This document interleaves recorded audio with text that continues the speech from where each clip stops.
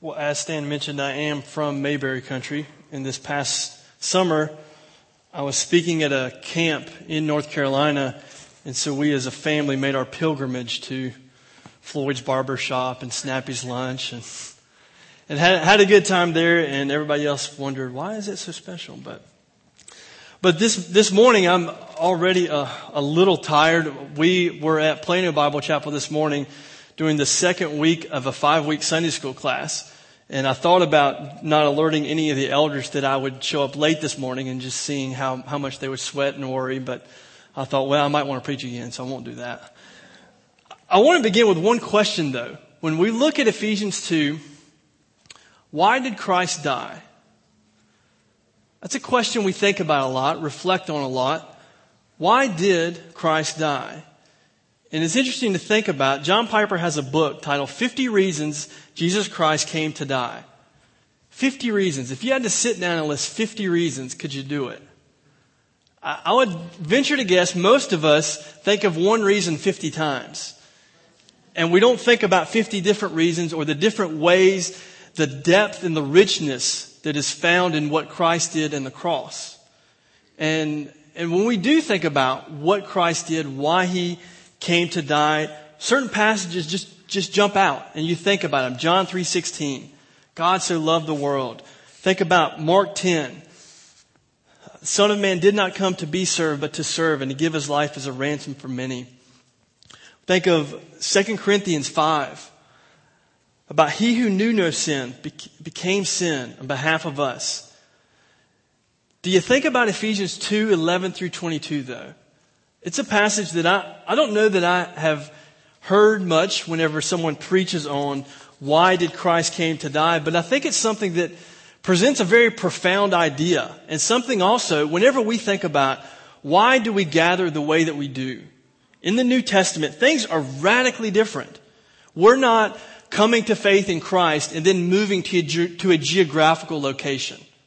We are not centrally based in the nation of Israel. We gather all over the world. Whenever we come time to build a church building, we don't have the architecture laid out for us on how the building is supposed to look. There are so many details, so many laws that are followed in the Old Testament that are not part of the church. Laws that we do not follow in the church. Why is that? It's as if we showed up to college and all of a sudden they don't take attendance. They don't care about your GPA or give tests. I'd probably wonder why. Why is that? And the answer that we're going to look at in Ephesians 2:11 to 22, and then also in chapter 3 is Christ restructured the way the church is established, the way God's people meet. And He begins in verse 11 with the reason why. Why are things restructured? Why did something have to change? In verse 11, the first command in the book of Ephesians, Paul says, remember that formerly you, the Gentiles in the flesh who are called uncircumcision by the so-called circumcision, which is performed in the flesh by human hands. When Paul begins that, think about what the language he uses and think about what would come to your mind if that same language was used in a different context. If someone said, remember what it was like when you were called this by them. Do you remember what it's like? And it's something I would guess that most of us in this room don't truly understand. I would doubt there's very few of us, maybe some, who have ever experienced someone on a regular basis putting us down because of a physical difference, because of the way that we looked. Maybe we've experienced it from time to time, but I think when Paul says this, right off the bat, he's creating an emotional response in his readers. And I think about how the movie Pride began. Movie about the black swim team. And it begins with a scene of the swim coach swimming in his younger years. And how when the race started, he was the only one that jumped in the pool. He was the only black swimmer there. Nobody else wanted to race with him. And when he looks up, he realizes everyone is looking at him and booing. and looking down on him because of a physical difference. I have no idea what that feels like. But I wonder if Paul's readers, when he heard that, if they felt some of that. And Paul uses language here, Gentiles in the flesh. Flesh not in the negative sense of living according to the flesh, not according to the Spirit, but saying you're physical. There was a physical difference. You were called the circumcision or the uncircumcision by those called the circumcision. There was a physical difference between those associated with God's people and those not. And when he talks about their separation from God in verse 12, he continues to use language that highlights not just how they were separated from God, but how there was a distance between them and God's people. If you look at verse 12, you were separate from Christ, excluded from the commonwealth of Israel, strangers to the covenants of promise. He's talking about not just were you not at peace with God, but there was a division between you and God's people, between Jew and Gentile. A division existed. And in verse 11 or verse 13, he brings up and says it's different now. Everything's changed. But now, in verse 13, but now in Christ Jesus, you who formerly were far off have been brought near. And he tells how that happened. By the blood of Christ. He's going to continue up and follow that and say, there was this division. Now it's not true. Let's talk about how that happened. The Gentiles were in a position where they were separated from God and then separated from God's people. A doubly bad position to be in. Now it's all different. How did that come about? How did their change in position come about? In verse 14, Paul says, He himself, referring to Christ, is our peace, who made both groups into one and broke down the barrier of the dividing wall. He took those two groups that were separate, that had a dividing wall between them, and made one group. He created one new group, the church. And this is where we think about why does it consist, made up, structured the way it is? Christ made one group. How did he do it? Verse 15, by abolishing in his flesh the enmity, which is the law of commandments contained in ordinances. He abolished the law. Abolish can have a very negative connotation to it if we talk about the abolition of slavery. Something really bad, we need to abolish it. When Paul's talking about abolishing the law or setting aside the law, he's not saying let's get rid of it because it's bad. We need to set aside the law because it's bad. The law was good. The law showed the holiness of God. The law gave the Israelites a way to live.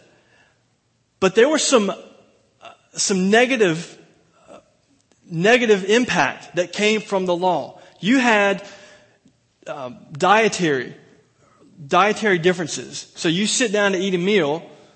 Some people love the sausage and egg biscuit. Other people aren't going to eat it. You know, I'll take my biscuits and gravy without the sausage, and I'm thinking, no, it was supposed to have the sausage in there. It's the way it's supposed to be. And there's differences, and there's physical differences. And when Christ came, He won a victory on the cross. It says, in His flesh, through His blood, Christ did something on the cross that allowed that to be set aside.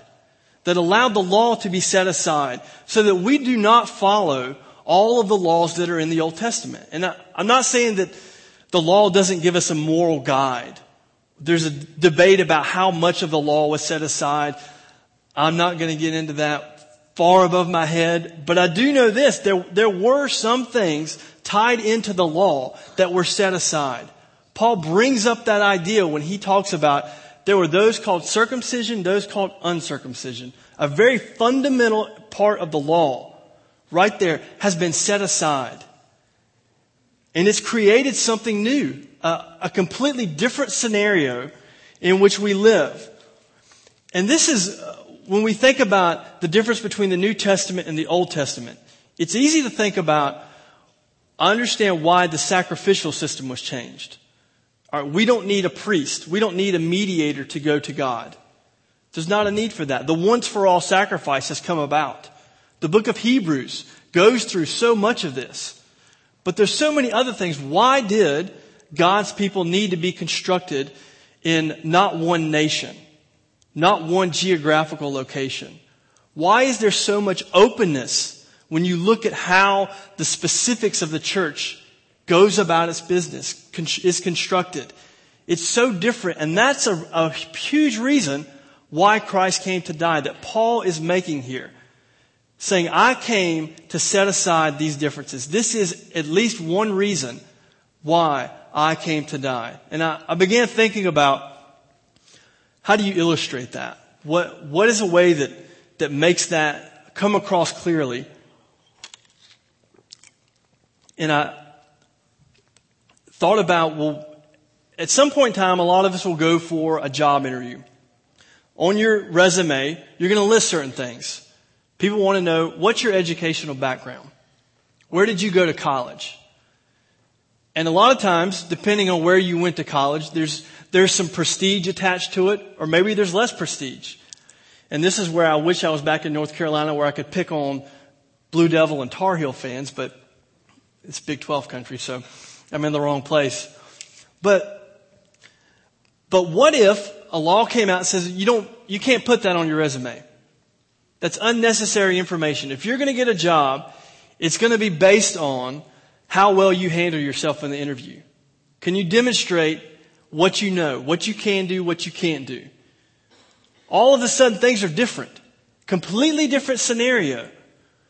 Because someone can't just say, well, I am from this school. And that just carry a lot of weight. The playing ground is level. I think also whenever something I've loved to do from childhood is to play basketball. Love to show up somewhere, go to the gym, play basketball. And something that has consistently happened throughout my life, I'll show up and everybody's picking teams. All right, I want this guy, I want this guy. People are not, they notice something, a physical aspect of who I am. I'm short and I'm scrawny. All right, those are not two attributes that you're dying to have in a basketball player. And so a lot of times, it's not, oh, I want that guy. It's more of, well, okay, yeah, he's number 10. We'll take him. Imagine if the rules were changed. If all of a sudden scrawny people under 6 feet tall, their points counted twice as much. I would love that. I would get picked much, much sooner if that ever happened. But the system, the way it is now, physical differences make a difference. They carry something. When Christ restructured the church, He's saying, I don't want any of those differences to matter anymore. What nationality you are is not the focal point.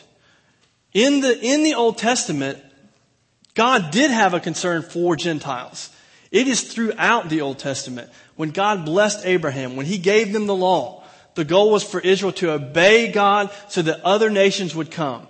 There was an incredible emphasis placed on other nations, but it was through them coming to Israel. It was placed on them coming to this location. And Paul's making the point, that's different now. That's the point he makes whenever he says, so that in Himself, verse 15, He might make the two into one new man, thus establishing peace, and might reconcile them both in one body. Not reconcile them as two different groups to God, but reconcile them both in one body to God through the cross by having put to death the enmity. A radical point here. Paul is saying the way we are constructed is different. And in the rest of this chapter, he spells out what's different. He talks about in verse 19, we are no longer strangers and aliens, but fellow citizens and saints, and are of God's household. We've been built on the foundation of the apostles and prophets with Christ Jesus as the chief cornerstone. in whom the whole building being fitted together is growing into a holy temple in the Lord. The physical temple, God is not dwelling in a physical temple in a specific geographical location. He dwells in us, the church. And this is different. And this leads to the question, the Gentiles have a new position. It came about because Christ came to die on the cross and change things. It has implications. Why is that so important? Why did things need to be restructured? Why is it that God did this? At this point in time, why did he bring about this change? And this is something that Paul addresses in chapter 3, and I'm not going to go through every verse in this passage, but I think Paul, when he gives the reason, he begins with the statement, I, Paul, prisoner of Christ Jesus, for the sake of you Gentiles. And then Paul does what I wish I had known about this when I was in high school, because Paul wrote in run-on sentences, and I wish I could have told my English teachers that in high school. I said, well, Paul did it. He was an apostle of God. It must not be that bad. Paul gets on, starts talking about that, and doesn't get back to his main point until verse 13. He gets off subject, I'm saying off subject. I'm saying he adds his caveat and goes with it and runs with it and has this run-on sentence.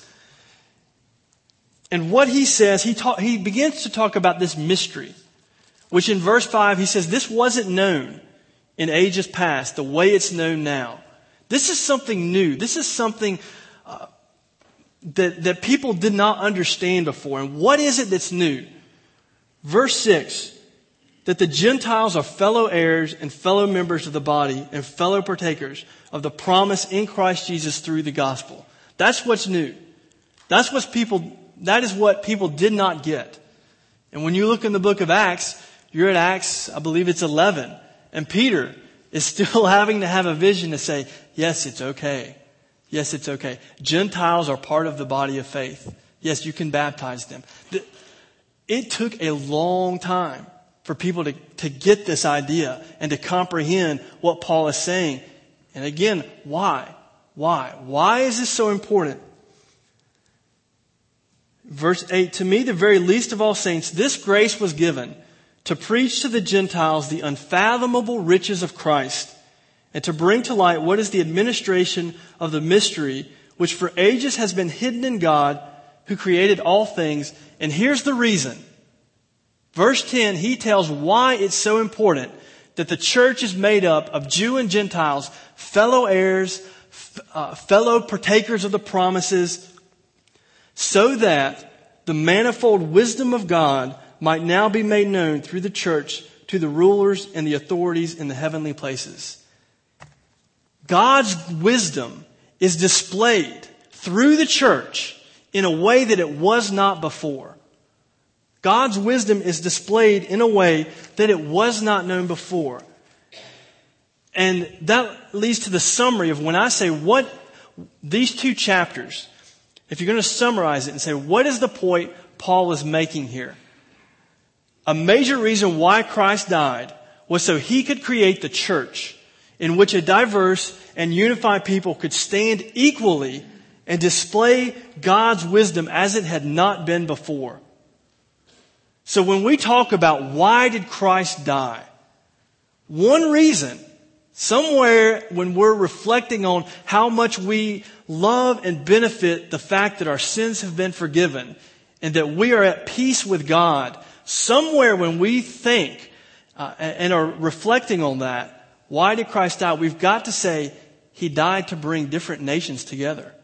He died so that a diverse group of people could praise him. God doesn't want everybody praising him that looks the same. That is not part of God's plan. God wants unity amongst diverse peoples. And this still, I think Paul is getting at a theological principle here as far as why is that so important? Why does it really matter? We tend to think quantitatively and say, well, if there's 6 billion people praising the Lord, does it matter if they're from just 2 different countries or from 50? Does it make a difference? Does it make a difference whether or not there's a diversity or if everybody just looks the same? I think Paul is driving at 2 theological principles that I see coming from this. One, when we think about why is diversity and unity both important, one is who we represent. Turn to John 17. I want to read one or a couple verses here that make a point. Often we think about, well, how are we going to proclaim Christ to those around us such that they will look at who Christ is and say, yeah, you're right. He is the Son of God. Yeah, you're right. He is who you say He is. Jesus gave us a very good argument that we can give to people to show, yes, Christ is the Son of God. He was fully human and fully divine. And what we're saying is not something we made up, not something we cooked up, came up with ourselves. This is true. You want to know why it's true? In John 17, verse 21, He says in His prayer that they may all be one, even as you, Father, are in me and I in you, that they may be one, that they also may be in us, so that the world may believe that you sent me. Jesus is making the point, if you demonstrate the unity that's found in who God is, in the triune God, then people are going to look back and say, there's something there. I cannot dismiss what you're saying. And I think this is important here where we remember we serve a triune God. I don't think it's possible for one individual to reflect who God is and to reflect God's glory. That's why God redeems a people, not a whole bunch of individuals that stay separated. I've heard it said salvation is always personal but never individual. Salvation is always personal but never individual. When Christ saved us, He is wanting to proclaim His glory in such a way. And we represent God when we are diverse and unified. And the second reason why I think that is so important is people know why we gather. If we are diverse and unified, people will know why we gather. And think about it. If we came here and everybody was of about the same economic level, everybody had the similar background, everybody looked the same, everybody had the same hobbies, everybody loved Andy Griffith, wouldn't that be great? You know, if we all had that in common. All right, people would look at the church and then say, well, I know why you get together. Because you didn't want to drive to the community center. And the church was closer. You didn't like your neighbor, and so you didn't want the community events. You thought it would be easier because not all my neighbors are like me. But I can find a group of people and we can gather around whatever. Your favorite sports team, your favorite type of music, your favorite TV show. We can all whine about the tax bracket we're in and how we pay too much or whatever it is. People could look at the church and say, well, I know why they gather. It's for this reason or that reason. But if there is a group of people who are not normally together, you do not normally find them together, that speaks volumes about what that group of people values. It's like, I believe it was in Nigeria. When they had a civil war, they gave a 3-day, they ceased the war for 3 days because Pele was coming to play soccer there. And you hear that and you think, those people are fanatical about soccer. If they literally put their guns down and say, I promise you won't shoot at me, and actually believe the other person won't shoot at them, man, they like soccer a lot. And for us, if whatever differences we have, if we said, we'll put them aside, not just for 3 days, we're going to put them aside and gather around what we have in common. And if people looked and said, I don't understand you people. You don't have anything in common except Christ. Wouldn't that be great? If people said, I can't figure out why why you get together. I think that's the theological principle Paul is getting at. God's wisdom is displayed in a way when a diverse and unified group of people meet than when it is not. That's why the church exists as it does. And that should lead to the question, well, how are we doing? And what needs to change? What do we need to do differently in our lives? What have we done well? What do we need to work on? When we think of applying that truth to our lives and saying, okay, I exist to glorify God, and God's going to be more glorified if I'm working side by side in unity with people that are not the same as me. What is that going to look like?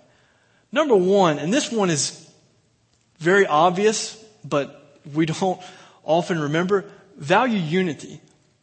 And this is something I'm not going to focus on. I would just say go home and read chapters 4 through 6 of Ephesians. Paul over and over and over again talks about how we treat each other. And I can't help but think he's fleshing out the theology he laid in these first 3 chapters and saying, all right, remember the church, we don't display God's glory when there's disunity. So watch how you talk about other people. Watch how you treat them. Don't steal. All of these things flow out of an understanding of who we are. All of those flow from that. So value unity. And I heard one pastor mention in a sermon once about how important that is. And he said, that's why we will cut you off immediately if we hear you gossiping about somebody. And it's interesting. We often don't think about gossip as we need to fight that. That is so hard. Or putting someone else down. Value unity. This is incredibly important.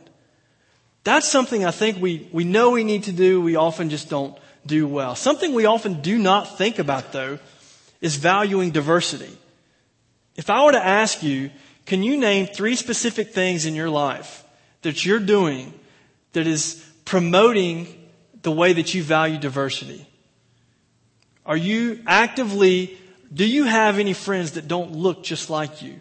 Are you actively pursuing any more that don't look like you? What are you doing to pursue diversity?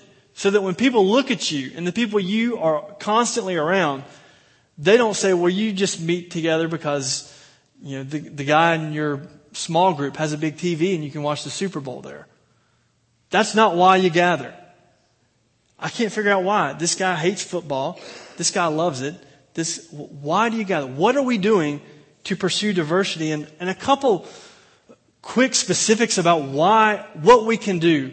One, right off the bat this is why missions is important.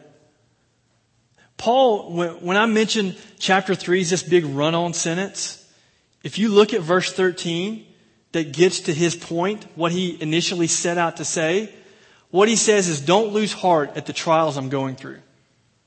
Don't lose heart at the trials I'm going through. What were the trials Paul was experiencing and why was he experiencing them? When you read the book of Acts, you look at Paul and you think, all right, this guy is either incredibly unlucky or incredibly dumb. He keeps going in these synagogues and they keep stoning him. They keep beating him. They keep treating him badly. And what was Paul's mission? Romans 15, he says, my goal was to preach Christ where he's not been heard. And Paul's saying, when you look at me and think I'm the unluckiest man alive because I got beat up in one more city, don't pity me. Don't sit back and think, why does he keep doing that? Is it really worth it? Know this, it is worth it. It is worth it. We bring God glory when more and different types of people are praising God. So one is value missions. Another thing we can do is pursue diversity in our own circles. And what I mean by that is don't wait for a program. We're really good when we think about, we should pursue diversity. And so the elders of the church should do this so that we work with this group, and there should be a group set up, and we should have to fill out questionnaires so that ministry groups don't have too many people that look the same. No, don't wait for somebody else to tell you what to do. Just think in your own life. Is there a diversity in your life? Are you benefiting from friends that don't look like you? And again, I know for me, especially growing up in the South, I always think about skin color when I think about diversity, because I know how the way I grew up and so many people around me were very racist. And so that's the first thing that comes in my mind. It's not just that. Now that is definitely true. There is no place for racism in the church. That is true. But it's not just along skin color. Think about, do you have any friends of different economic levels? Or do you talk in such a way that would discourage someone that looks differently than you? Do you talk about sports so much that if somebody hates sports, they would just really not want to be around you?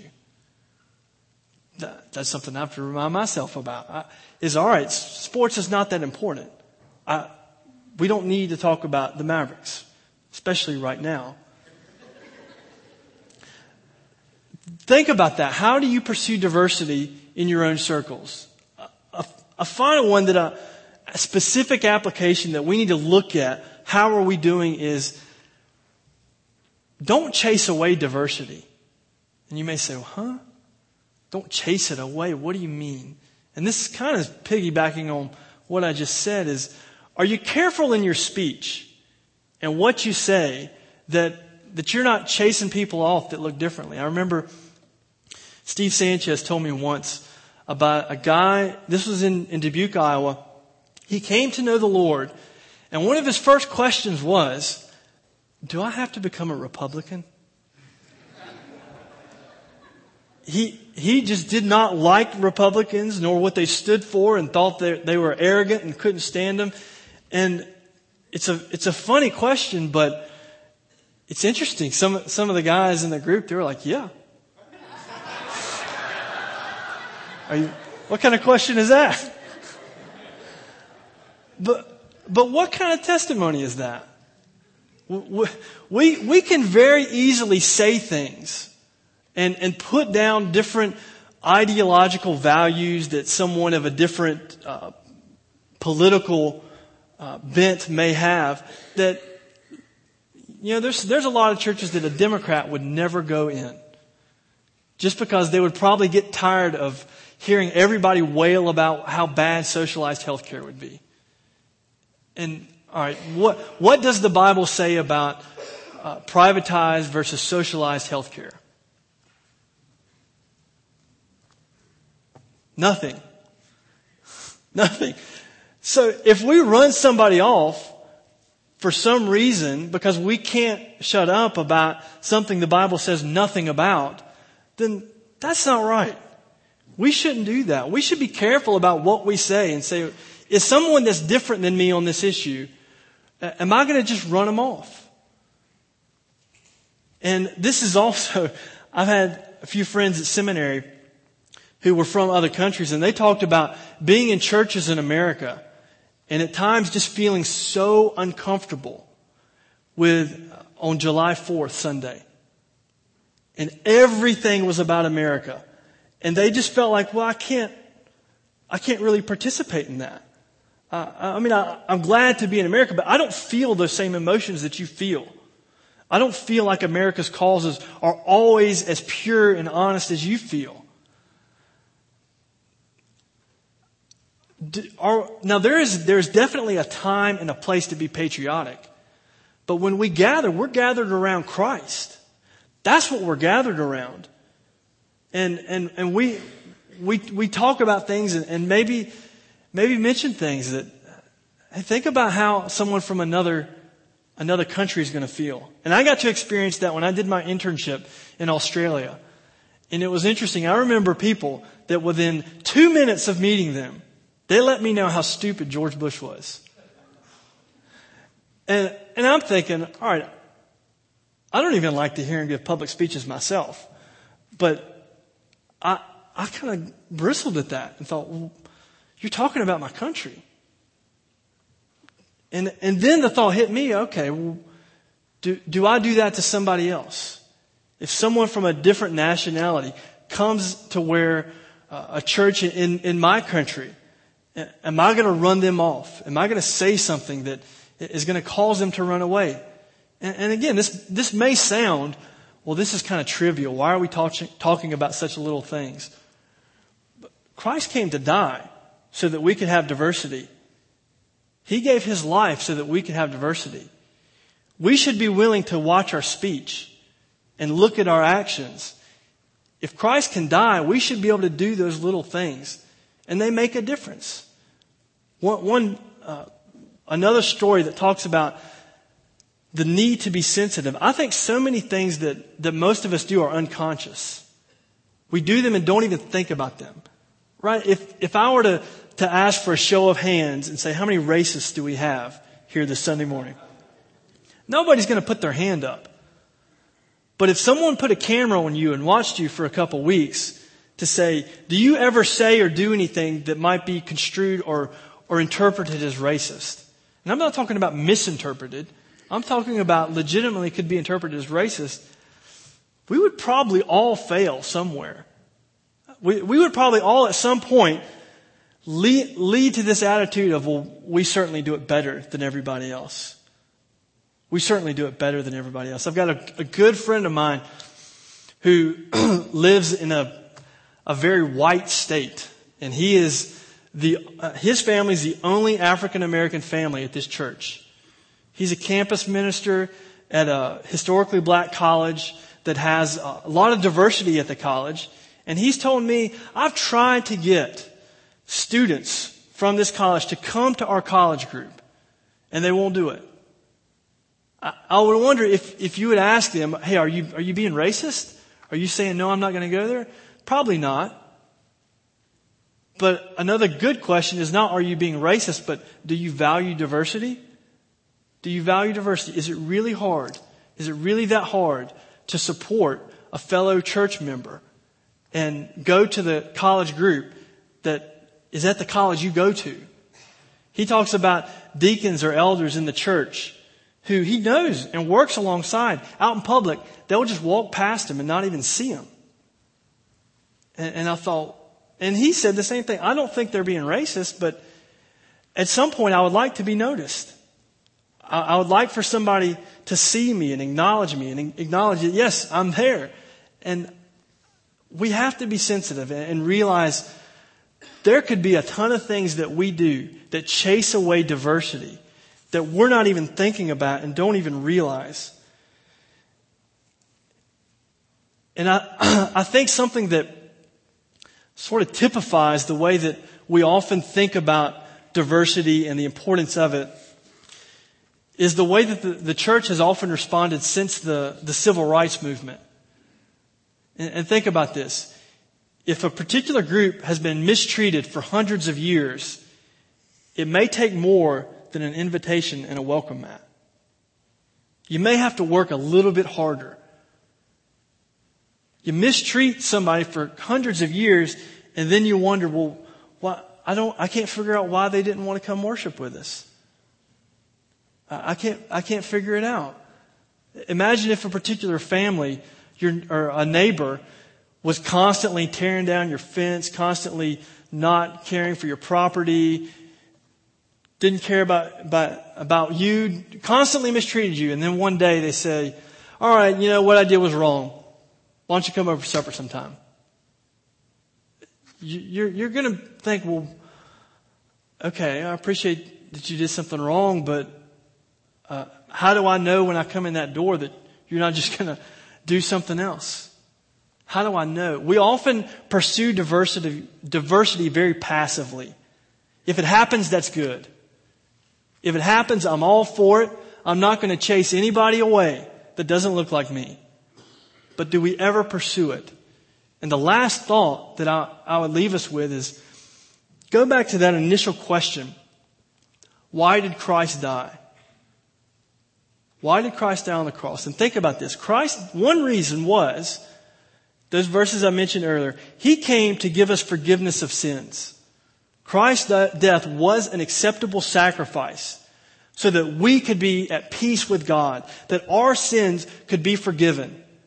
How would you react if someone in the foyer began to say, well, I think we kind of overdo the cross thing. Do we really need Christ's death on the cross? Is it really all that important? Or if somebody said, I don't know, do we need the Lord's Supper every Sunday? Do we have to focus on that one event every Sunday? Is it really that important? Maybe it wasn't a payment for sins. Hopefully, if someone said that, I would imagine your emotions would begin to be stirred up. And you would have to grab something and you would be thinking, no, he did die so that my sins could be forgiven. Your heart would beat faster and you would think, that's not right. Christ gave an incredible sacrifice and you're undermining it. You're negating something Christ did. That can't happen. As your emotions raise, think about this. If somebody begins to gossip, or if somebody never talks about missions, or if somebody never talks about pursuing diversity, do at some point you get those same emotions and say, wait a second, something's not right here. You can't gossip. You shouldn't do that. Wait a second, we've talked about time and time again who we think will wind up in the Stanley Cup Finals, but when's the last time we talked about what God's doing in Asia? Why don't we talk about that? This is something that's important. If we never talked about an appreciation for why Christ died to cover our sins, that would be odd. That would be odd, and that would be wrong. That would be ungrateful. If we never talk about pursuing diversity, that's something that we have got to focus on and got to realize this is a reason Christ came to die. And a closing illustration that I think should challenge us when we think about this. I thought about on Friday, I was at work. As we're preparing to go overseas, I'm working part-time as an engineer. And as you can guess, the part-time engineer gets all the glorified jobs. So I got the job of scanning plans in. And so I'm standing before the scanner and putting the plans in, trying to feed them and trying to hold my mouth open right, work the paper so it catches it right. And I'm standing here for 5 minutes saying, this scanner, it's not catching the paper so that it'll scan it through and the image can come up on the computer. It's not scanning. And I jokingly said to another coworker, this scanner's pretty good if it would just catch paper. This scanner's not that bad if it could only detect that paper's right there. And we laughed and said, well, that's kind of what it's there for. So why is it there for? If it's that worthless at what it was created to do. When we think about the church and say, okay, we've got to be unified, and not just unified with everyone that looks like me, but unified with people that don't look me. And say, well, the church, we do a pretty good job other than that. We do a pretty good job other than that. Other than that whole diversity and unity thing, we do a pretty good job. Hopefully that would cause us to chuckle and say, well, why do you exist the way you exist? Why did Christ die on the cross and restructure everything? That's a question that I hope we think about. And I hope we don't think about how someone else does it bad. But look inside first and think, God, how do I need to change? Lord, we thank you that you are a God that is so great that you should be worshiped by people of all ethnicities, all nations, and from the entire world.